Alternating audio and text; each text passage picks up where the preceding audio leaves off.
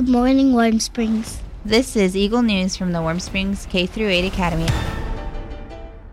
It's 2 weeks of a winter break happening now for Warm Springs K-8 Academy students. They will return to school on Monday, January 3rd. Hey everyone, it's Ms. Clark with Warm Springs K-8. We have some wonderful tips that families can do with your children over the holiday break. Tips from our second grade teachers. Second graders can practice reading.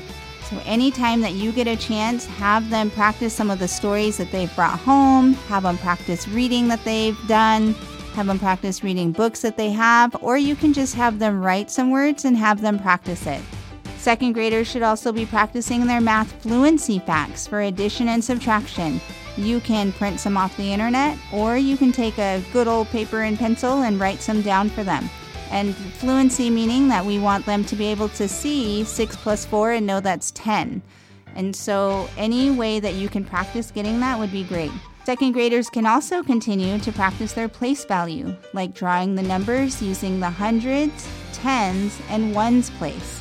So you can have your child practice writing their place value mat chart on a piece of paper. You can give them a number like 123, and they will put 3 squares in the ones column, 2 in the tens column, and 1 in the hundreds column, so they can keep practicing their place value. Eagle News is brought to you by the Warm Springs K-8 Academy to let students, families, and the community know what's happening at our school. Warm Springs Eagle News on KWSO.